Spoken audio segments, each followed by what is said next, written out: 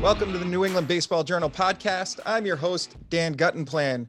We're now well into the prep and high school season, and we're excited about the way things have been going.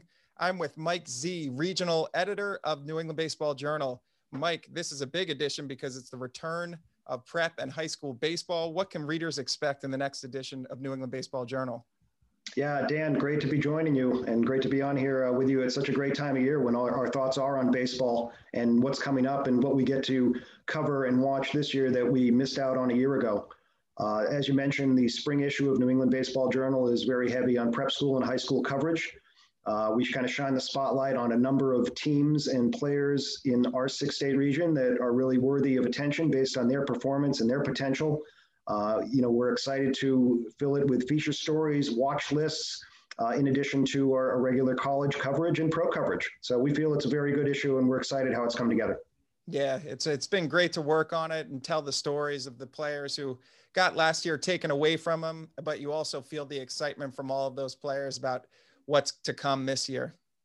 Yeah, it feels like the players and even the coaches didn't get to do what they love to do, which is be on the field. And typical seasons, you grumble about being out in the mud and the cold in March, but I think they gladly take that after not getting a chance to do it last year. And you got a great guest today, someone who's really been involved in the prep school space over the years and been a great source for us at New England Baseball Journal and baseballjournal.com.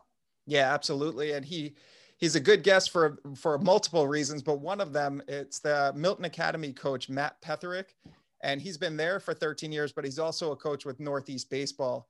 And Northeast Baseball did have a season over the summer, and that's the way a lot of guys got looks over the last 6 to 9 months is playing club baseball. So Matt's able to tell us what guys have been doing over the last 6 to 12 months to get looks, what it was like to have last season canceled, and his expectations for the ISL season this year.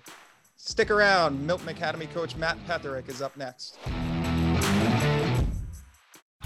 Are you serious about playing your sport in college? Do you need a flexible education that allows you to maintain your practice and competition schedules while also preparing you to succeed at the next level? You should check out the University of Nebraska High School. UNHS is accredited and offers more than 100 online courses, including NCAA-approved courses to protect your academic eligibility. Students could earn a UNHS diploma or take a single course for transfer credit. Courses are college prep, self-paced, and available 24/7, 365. Enroll anytime and take up to a year to complete a course. Visit highschool.nebraska.edu today. The winter edition of New England Baseball Journal is being shipped to subscribers, and the digital edition is available at baseballjournal.com. The cover story for this edition focuses on the top 3 pitching prospects heading into the 2021 MLB Draft. Wake Forest junior Ryan Cusick tops the list after spending the fall season in the Wake Forest pitching lab grooming his 100-mile-an-hour fastball. North Andover native Steve Hajar, a redshirt sophomore at the University of Michigan, could make a leap into the first round after making just 4 starts at the college level due to an ACL tear as a freshman and an early end to the 2020 season due to the pandemic. Virginia junior Mike Vassell could also boost his stock after an injury-plagued start to his college career. He was considered one of the top high school prospects in the nation out of BC High. Also in the winter edition, we have college previews for D1, D2, and D3 schools. We ranked all of the top teams and players. And we have prep and high school previews for all of the conferences around the New England region. Visit baseballjournal.com to view any of those stories.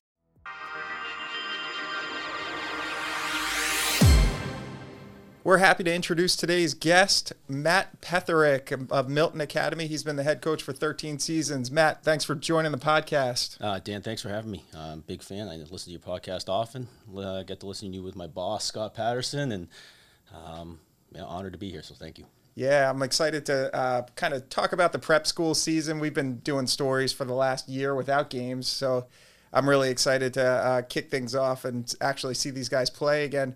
What is I know that you're coaching girls hockey at Milton Academy. What has the spring been like from a baseball perspective? Well, thus far we haven't been able to do much on campus as a team. The winter season lasted an extra week just so those winter athletes could get a couple extra games under their belts, and deservedly so. You know, they worked hard this season. And they decided for whatever reason that they're not going to hold any sort of spring tryouts prior to our spring break, which started yesterday. So we are kind of on break right now as a school. We'll come back the last week of March, and we will start as a team on April 5th. Oh, okay. So yeah, that's a little bit behind schedule, but it'll be nice to finally get these kids back on the field. From a mental perspective, how are the guys on your team doing? I know that, the last year has been filled with a lot of starts and stops and some disappointment. Have you been able to kind of monitor that, or are you doing anything to support your guys that way? Yeah, I mean, they've been working hard on their own in the weight room, outside, in our gym, all that stuff that they can do with their club teams. I've been monitoring what they're doing that way. Aside from that, I just try to maintain some sort of steady contact with them, because a lot of them aren't on campus either. So a couple of them are remote because they are boarders, and they've chosen to stay at home for that time period. But we've been making sure that they're working hard and doing what they need to do to stay in shape and get ready to go when we start in April. Yeah, it's interesting because even after the prep school season was canceled last year, we got a chance to see a lot of those guys at some showcase events, whether it be locally or even reading about them, playing at different perfect game events or things like that. Do you get a sense that most of these guys have been able to compete in games, even though it hasn't been for Milton Academy? Oh yeah, for sure. They've, all of them have played over the summer. They played a full schedule. I mean, I coach with Northeast Baseball. We had a full schedule. Yeah. We must have played 40 games over the summer with our 15U team. So all those guys that play in the summer, whether it be for the Boston Prospects or the Nor'easters or the Roughnecks, whoever they're with, have they got to play, and then they played again this fall as a lot of those programs extended from the summer into the fall as well. Oh, okay. Now, looking forward to this prep season, I know it's going to be a little bit different. What do you expect the ISL season to look like this year? Yeah, so we're not going to have any sort of ISL champion. I don't know if other schools and other leagues are doing that. That's only because we're not going to be able to play all the schools like we typically do. So in a typical season, we'd play all 15 other ISL schools. This year, we're looking at an April 16th start date for an ISL schedule, and it'll be roughly 6 weeks long. And we'll do 2 games per week, and they'll be, either Friday, Saturday, or a doubleheader on Saturday.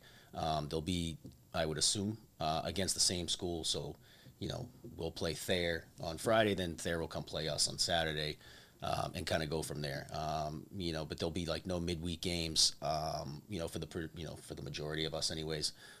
As all of us go through the testing protocols during the week to make sure that everyone's kind of being safe and all that. Yeah, that's interesting. So I would think that from a strategic standpoint, that would change a little bit in terms of how you use your pitchers and things like that. How do you expect that to be different? Yeah, usually you start to ramp up one guy to be able to pitch on a Wednesday and one guy to pitch on a Saturday. That's typically what the schedule looked like for us. And you'd start to work towards that right now and say like, hey, you're going to be our Wednesday guy, and start preparing that Wednesday is going to be your 7th day of pitching, so in the 7-day rotation of workouts. Now it's going to be, we're going to prepare everybody to pitch on Saturday, with a couple guys being able to throw on Friday should we have a Friday game. So it might be better because it'll allow us a little bit more flexibility to use guys in different positions, because if you use a guy on a Wednesday, you're probably not going to come back to him on a Saturday. So we can kind of fit people in a little bit more differently than we would had it been the traditional schedule. Yeah. Now you have 4 guys on your team who have made, or last I checked, you had 4 guys that had made college commitments, including 3 at the Division I level. You have Sam McNulty, who's committed to Boston College. Tanner Smith is committed to Harvard. Jack Bouchane is at Northeastern, and then Ethan Hillenberg has committed to Colby. The last year has been a weird one for recruiting because, NCAA has granted an extra year of eligibility for guys, so that you've got guys staying in school an extra year. The draft was shortened, so you don't have guys leaving school. How were those guys able to get looks and offers during the last year? Yeah, Sammy was offered after his sophomore year, or maybe right before his sophomore year, by Coach Gambino and the Eagles, and he's kind of been locked in there for a while. Jax came about towards the beginning of last summer, and he obviously had a great summer and signed on with Northeastern, and Tanner was the same way. His probably lasted a little bit longer, maybe into August. I don't think it affected them so much. I think also they're all really good, so that helps. They get to see, their coaches get to see them play all the time for the Nor'easters, for NEB, and for the Boston Prospects, so they were seen a lot. Yeah, I feel like maybe it's those top tier guys that didn't lose out, whereas maybe there's another tier of guys who would have normally, played last spring and got offers. Do you feel that way? Absolutely. I can't think of any specifics off the top of my head, but I'm sure if you, looked on Twitter and you could see kids that are, throwing 89, 90 and still looking for commitments as seniors right now in high school. It's an unfortunate situation for them that they didn't have the chance to play for their high school last year and, really showcase their talents there as well. Is there anything more that guys can be doing to get looks other than, we're expecting things to kind of pick up here in the spring. Was there anything that you recommended to guys over the last winter, spring season? Yeah, I always sit down with everybody before we head off just to let them know, like, my thoughts on showcases and, be that college showcases or, stuff like PBR and other, like Head First was one for high academic kids. And we kind of map out a game plan to see, what kind of places they can go to really showcase their talents, be it speed, power, throwing, whatever. And then all of them obviously play a full slate of summer games. And, it's ultimately my job to get in front of college coaches and tell them, hey, maybe you should check this kid out. And he's, a kid that could probably play at your level, and then they can make their own decisions from them too. So. Yeah. And it does seem like there's some, showcase events where, you have to pay, $500 to play and you might not get your looks. And then other ones that are, extremely valuable even. So is that the way you kind of lay it out? Like, hey, you don't need this one you do? Yeah. I try to be honest and use all the information that I have at my fingertips, right? Like, so some of my advice, is just coming from a good place anyways, right? Like, I'm trying to steer them in the right direction and make sure that they're making a good decision as a family, because costs can get, pretty exorbitant at times. And if you're going to, 3, 4, 5 of these things, then those costs certainly mount. And I just try to say, like, hey, why don't you pick, 2 of these, and then, we can kind of, reassess where you're at from there and then go. I just try to be as honest as possible with them. Yeah. Now, we've been writing about these prep school, players and conferences for the last year without seeing too many games. In the ISL, it's always loaded. It's going to be loaded again this year. From a pitching perspective, who are some of the pitchers around the league you're most, I don't know if I would say most looking forward to seeing or least looking for it? Who are the top pitchers that you're going to face this year? Yeah, look, I'm lucky enough to have a couple of them at school. I wouldn't want to face those guys. Nobles always has a full slate of guys. They have a guy out there right now that's, throwing in the high 80s really consistently. Belmont Hill always has a full slate of arms, and, as does Thayer and Lawrence Academy. All those schools, but there's a couple of guys at Groton School right now who are 2 guys that are throwing 90 plus in AJ Colarusso and I think his name is Dylan Vigu. Yep. Look over at Middlesex, they have Kyle Wolf who's headed off to BC. Yeah. So every team, Colby Jokes is down at St. George's. Like, so there's a full slate of arms always. And the other tough part about this as a coach is that we don't know who was going to be there for the first year last year, and we never saw. Yeah. And they're still going to be new to us this year. So that's certainly a challenge too. And what about from a hitting perspective? Who are the toughest guys to get out around the ISL? You have the guys over at Nobles are really good. Luca Danos is a player, and the catcher Bolin is a really good player as well. Yeah. And then again, you can take any sort of pick you want from those other schools of Thayer, Belmont Hill, Lawrence Academy. Kyle Wolf was hit, well above 500 as a freshman 2 years ago. Right. So he's someone to certainly be feared as a two-way guy. It's again, like when you start to look at these things and you sit down and say, like, who are these? We have no data to go off of from last year, so you don't know who was ready to really make that jump either. So there are probably kids that played on their freshman teams at their high school, 2 years ago that are now juniors and really, ready to make a huge contribution at those schools. Yeah, it is such a huge developmental period where, guys come in as freshmen and they don't have much experience. And yeah, like you said, from freshman to junior year, everybody makes a huge jump. And if you've been playing on these showcase events and for club teams, it could be night and day from what you saw the last time out. We know also the ISL, I mean, we've done stories on this. There's legendary coaches all across the league, guys who have experienced, like yourself, coaching at multiple levels. What are those relationships like, and what's it like competing against those guys? Yeah, I mean, some of my really good friends are guys in the league, you know, and I rely heavily upon them. Scott Patterson, who's my boss at Northeast Baseball, is at Groton School. Yeah. And he's someone is a dear friend, you know, and I think it's like, you know, when you were kids and you played wiffle ball in your backyard against your best friends, you wanted to beat them, right? And right. I think it's kind of the same thing here. There's a healthy, friendly competition that goes on there. Mike Grant's at Belmont Hill, and, you know, I speak to Mike and Rob Murray over at Nobles a lot. And, you know, and Rick Forestier, who's at Thayer, is a guy who helped me get my job at Milton. And, you know, we went to the same college. We've known each other for a while. I played against him when I was in the league, and he was the coach at BB&N. You know, there's a really good group of guys in the league, and I think that we're all really friendly with each other. But that being said, I think we all want to beat each other as well, and then, you know, shake hands at the end of the game and go on. Yeah. And now we know from a coaching perspective, you know, most years you really want to have kind of a handle on your guys, and you want to know what they're doing in terms of training, where they're playing, who's coaching them, all that stuff. And you, like you said earlier, now this year you're kind of giving guys a week and saying, hey, decompress. I know it's been a grind this winter season and things like that. It feels like coaches have kind of let go a little bit on, you know, trying to have control of guys because they know it's been, you know, uncertain year. Everything's up in the air.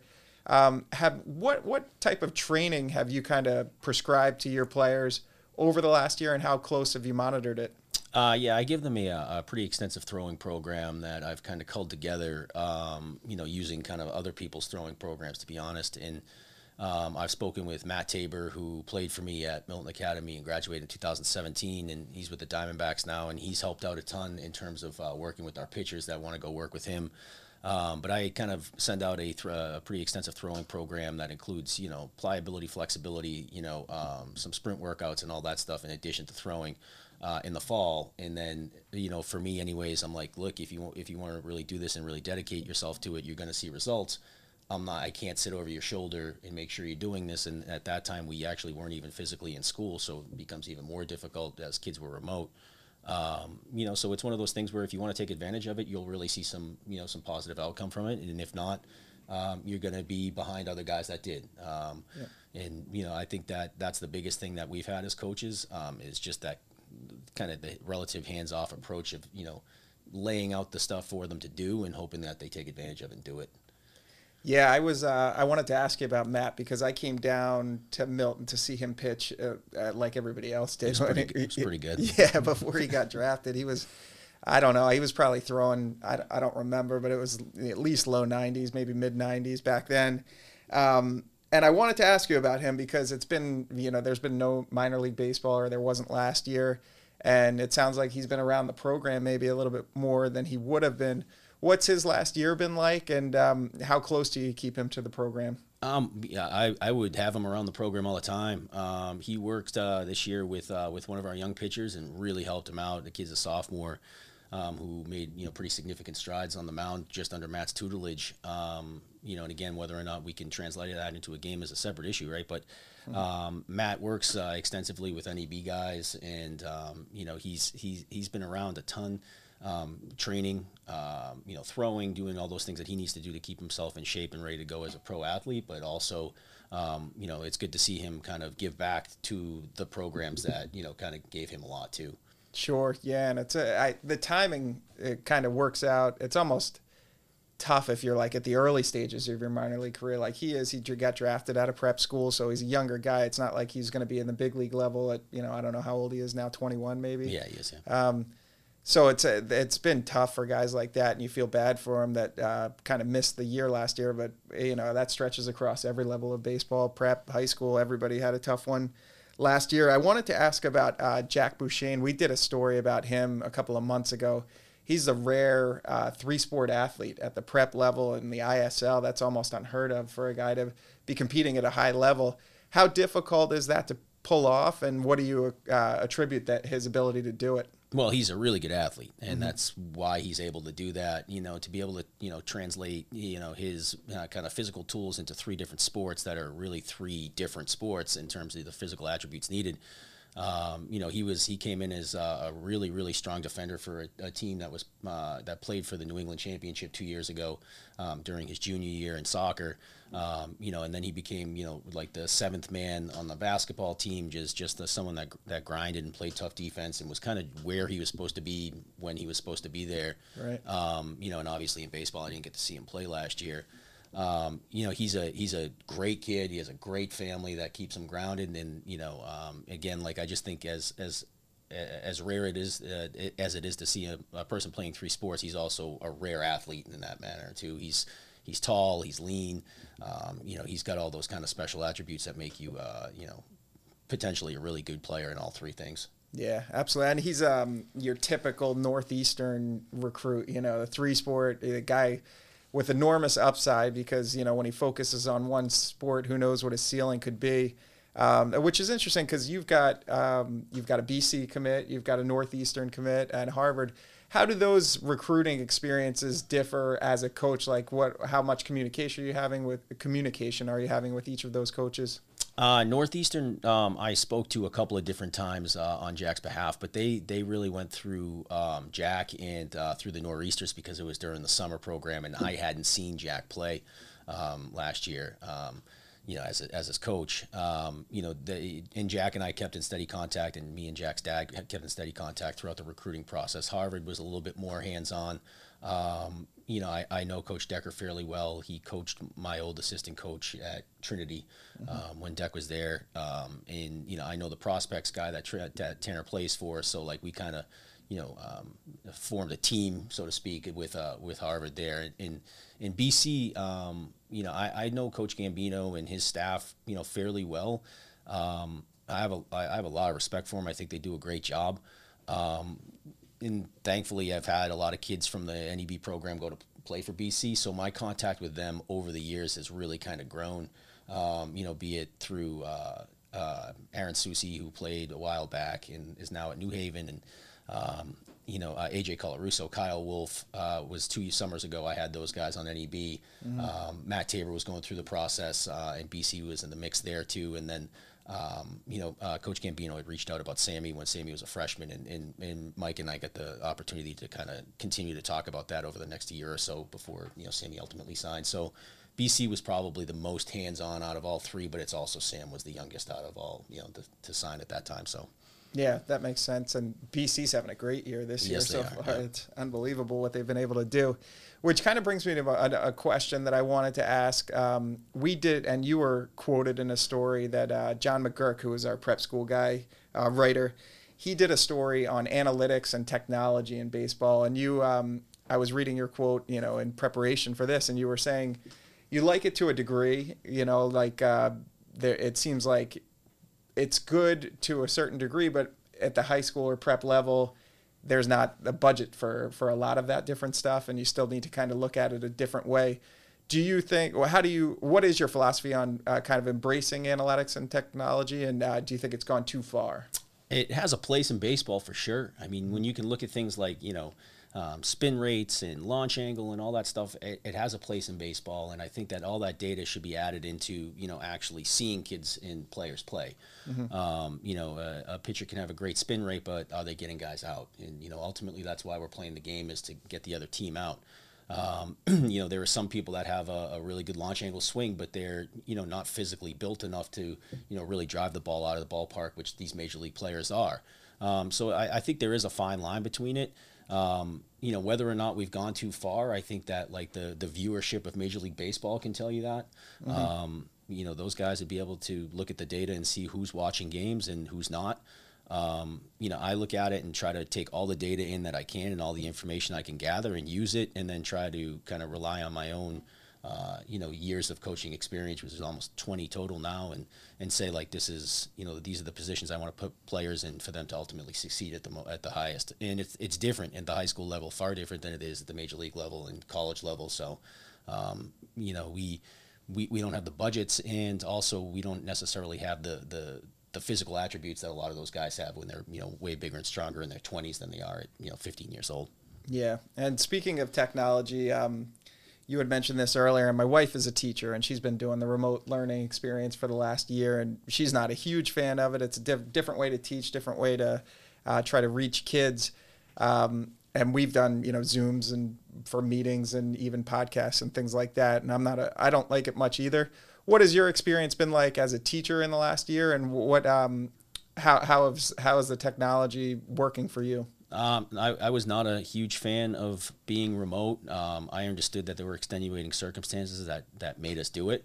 I just missed the actual human connection, the small interactions that you have with students as they come into a classroom and leave a classroom, and you can start to see and really, you can see how their day is going. You can ask what they're doing. On the weekend, you can congratulate them on a good game or a performance in a play or something like that. Mm-hmm. And you lose that kind of interpersonal set in the remote virtual world, where certainly everybody is more distracted, when they're on a computer at home versus being in person and talking to somebody. I've been in person at school since October. Is when we kind of made this changeover to school, where we allowed some day students back in, and then later some boarders in January, and love it. I all those things that I missed, I've been able to see. It's certainly not perfect, but it's for me personally better option than staying remote and again losing that interpersonal skill. Yeah.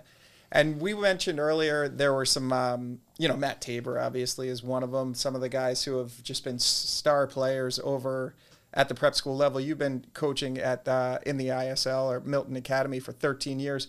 Who are some of the most exciting or top players, most talented players that you've seen kind of come through the system and perhaps even gone on to professional careers? Rhett Wiseman was probably probably the best hitter that we've faced. In just a great kid. I had the chance to work with Rhett at like a small clinic when he was a freshman, and just a guy who really worked hard and was coachable and all that stuff. Justin Bellinger was a force when he was at St. Seb's. Mm-hmm. Again, you can pick any sort of slate from the Belmont Hill crew, Charlie McConnell and their shortstop who's at Northeastern right now, Spencer Smith, like all those guys. Harry Roberson, who went to Amherst, was unbelievable. Obviously, I was lucky enough with Matt Tabor. I had Buddy Maroka, who went on to Harvard as the captain of Harvard this year. And, Shane Smith, who was at Govs. There was a game where Matt pitched against Shane, with 30 scouts there.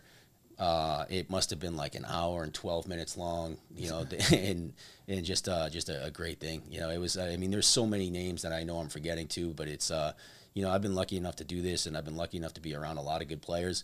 But it's been great, been a ride. Yeah, that's interesting. I remember when I went down to see Matt. Now that I'm thinking about it, it was an early season, like early April game, and I remember he pitched. I want to say maybe like 5 innings, and had to come out, and I was like, oh man, I wanted to see this kid go the distance. But what type of care and restrictions do you have to place on guys to make sure, especially top guys like that have big futures in front of them? What's kind of your philosophy on making sure they don't get overtaxed or injured? Yeah, the game you referenced, I think Matt had a perfect game through 5 innings. Yeah, that's what it was. Thanks for bringing that up. and Matt and I battled on the bench that right like during that game, and he shot me a text later, apologizing, and we laughed about it. I was in contact with a lot of folks at that time. There were a lot of people to speak with. Matt had an advisor he was working with as he was gearing up to the draft. Matt's dad is someone that I have a really good relationship with as well. And again, relying on kind of my own years of experience and saying, like, ultimately I want Matt Tabor to do well at the pro level. Yeah. I don't need him necessarily to win a high school game. Yeah. When he could potentially at that point anyways, there was talk of him maybe even bumping into that, first or second round and, being an even higher pick than he was. Right. Reining it in with Matt was probably the toughest thing because he's such a competitor and he always wanted to pitch and he always wanted to exceed his pitch limit. But I think ultimately, when I sat down with all the people involved that, we had a plan going into a game and I was going to stick to that plan. Yeah. I did an interview with the Cape League commissioner, and he was talking about the experience of talking to scouts, on behalf of players, because he's been a GM before, and he's also been a host family for players that are on the Cape. And he was kind of saying pro scouts, and I don't know if this differs from college scouts, but the pro scouts are asking questions like, what's this guy like off the field? What's he like as a teammate? What does he like to do after games? And it's very much kind of digging in, because you're about to make for a guy like Matt Tabor, it could have been a 7-figure signing bonus. It's a big commitment to make. How in your experience did having Matt getting scouted by pro scouts differ from what the questions that college coaches ask? They asked a lot of the same questions in terms of like how he was as a teammate and being coachable. I think the pros asked more what his life was like outside of school. What was he doing on the weekends? Was he making good decisions? Was he doing the things that were necessary? Was he going to be the kind of person that took a signing bonus and potentially partied it away? I mean, those are the kind of the hints I were getting, though they didn't say it so explicitly. And I remember having a conversation with one assistant GM specifically, and that coming up, and me honestly telling them that that wasn't really Matt's lifestyle, and that wasn't the things that he chose to do, and but it seemed the pros were more focused on the life outside of baseball than the colleges were. Yeah, that makes sense. And what are you expecting the experience to be like? I was mentioning coming out and watching Matt, and parents around Massachusetts obviously want to come out, and it's a little bit different at the prep level because a lot of those guys aren't even local. But what do you expect the fan experience to be like? Are you having fans at games this year? We actually haven't heard anything on that, or at least I haven't from my end. My assumption is that we should be able to have some sort of fan experience, be that like the 2-parent or 2-family rule that I know, like football and the MIAA is doing that right now. They each get like a ticket basically, and you can have 2 people come in per player. Yeah, I'm hoping it'll be something like that, so that especially for seniors, their parents can come see them and talk to them and see their last high school seasons. Hockey wise, there were sporadic parents depending on the rink and all that stuff. So it does vary school to school. I'm hoping that because baseball's an outdoor sport where, we're in the spring, it's trending towards more people being vaccinated by that point, that we'll be able to, have more people there. Sure. Yeah. And I remember we did a series over at some point here in the pandemic where we highlighted like 10 of the best prep school teams of all time. And I think I included the 2017 Milton Academy team in that series. But one thing that was a constant theme in all of those teams is just kind of the way the team came together, the camaraderie, the team chemistry, and they got a sense that something special was happening even in the beginning of the year. And now when you're talking about guys haven't been able to kind of come together yet, you wonder if that's going to be lost this year. Are there things that you can do to kind of bring that camaraderie or, instill that togetherness in your team this year? Yeah, I mean, it definitely comes from the players. I can guide and offer suggestions, but, we have a great slate of seniors this year who are, totally invested in the program and totally invested in their last year. So I have, a lot of faith in the fact that they'll rally the guys together when we're first, practicing in that first week of April. I can also do a couple of things and offer some suggestions and speak with them, frankly, about like the circumstances and the opportunity ahead of them. And then hopefully they kind of, again, take it and run with it, and you have a buy-in, from guy 1 to guy 18 or however many are on the roster. Mm-hmm. One other thing to ask, and this may have more to do with your experience with Northeast Baseball, but it's funny, we look at a lot of these showcase events, Prep Baseball Report, all these other affiliates who have these showcase events. And the way that they kind of track these guys is like, speed for 60 speed, or they do exit velocity, or even, velocity on the mound. And without actually being at the event, which, not all of them were open to media this year, it's difficult to say, hey, that, throw from short to first that it was measured at 89 miles an hour, like, does that translate to him being a stud on the field?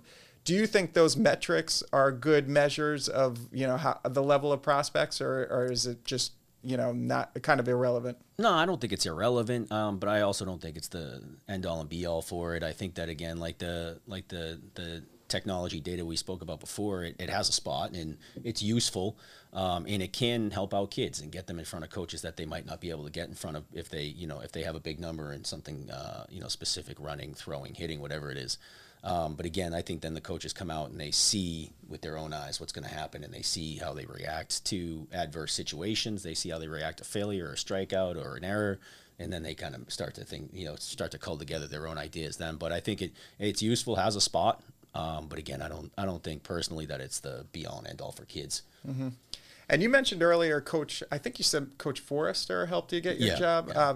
How did that come about? You said you played for him, and then I played against him. Oh, okay. So I was at I graduated from Roxbury Latin in '95, and Rick was at BB&N, probably one of his first years then. And he grabbed me after a game, was like, heard that I was going to Brandeis. Rick had graduated from Brandeis, and we kind of just forged a friendship through like that common bond of having gone to the same college. I was coaching and teaching at a school out in Central Mass called Nipmuc. Mm-hmm. Prior, and Milton Academy was hiring. I applied, and Rick was the AD at BB&N and the coach of baseball, obviously, and helped by speaking with our AD, and offering up a recommendation for me. So I mean, he's been hugely influential in terms of like how I'm here.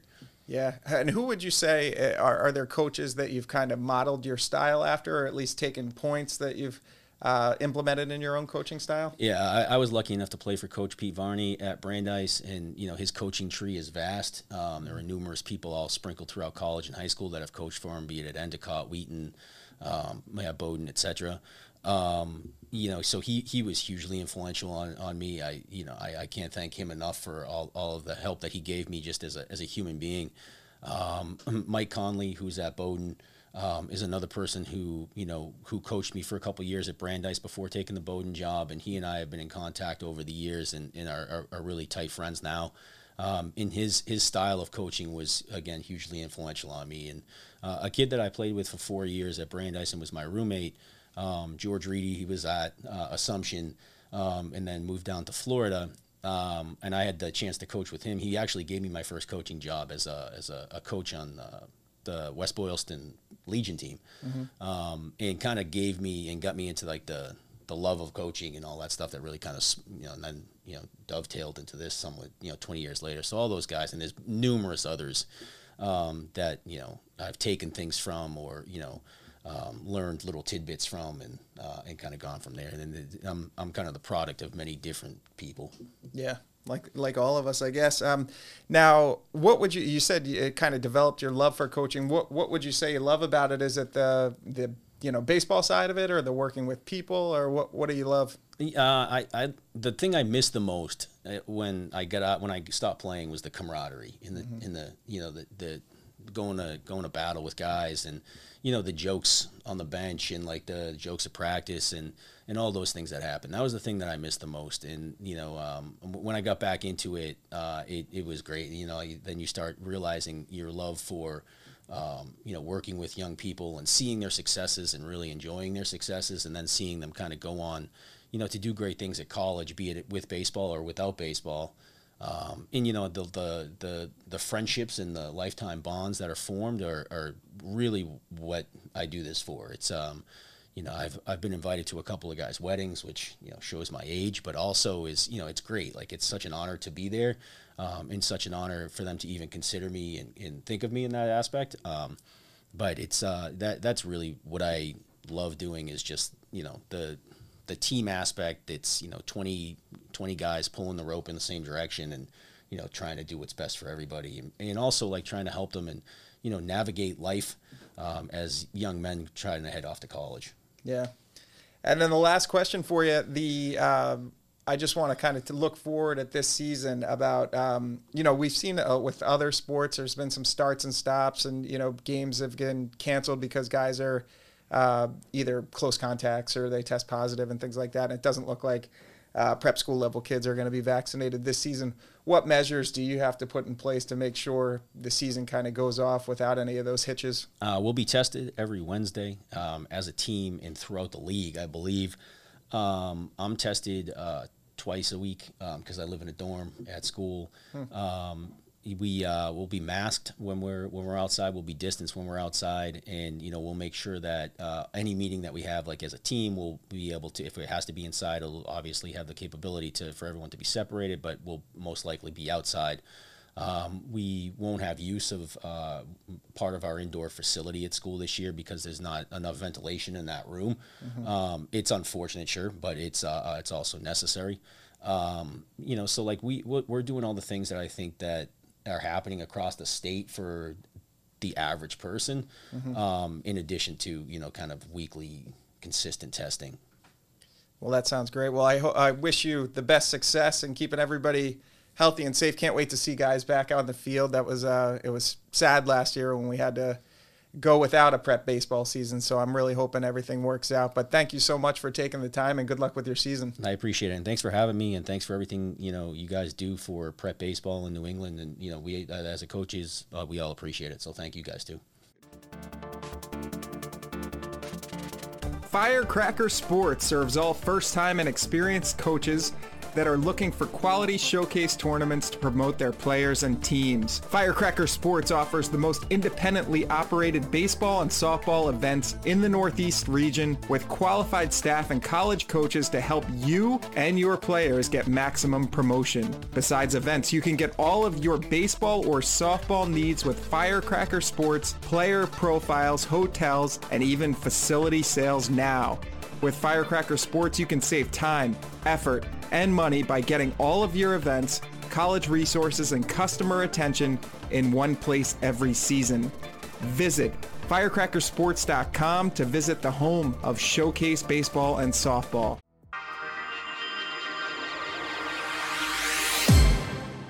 That's great stuff. That's always great stuff with Matt Petherick. Great to have him on talking about his experience and give his insight. What do you take away from that, Dan?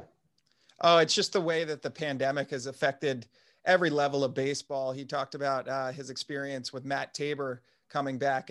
Matt was a third-round pick back in 2017, and it's amazing that he's back, helping out and mentoring players on the team, which probably would have never happened had it not been for the pandemic.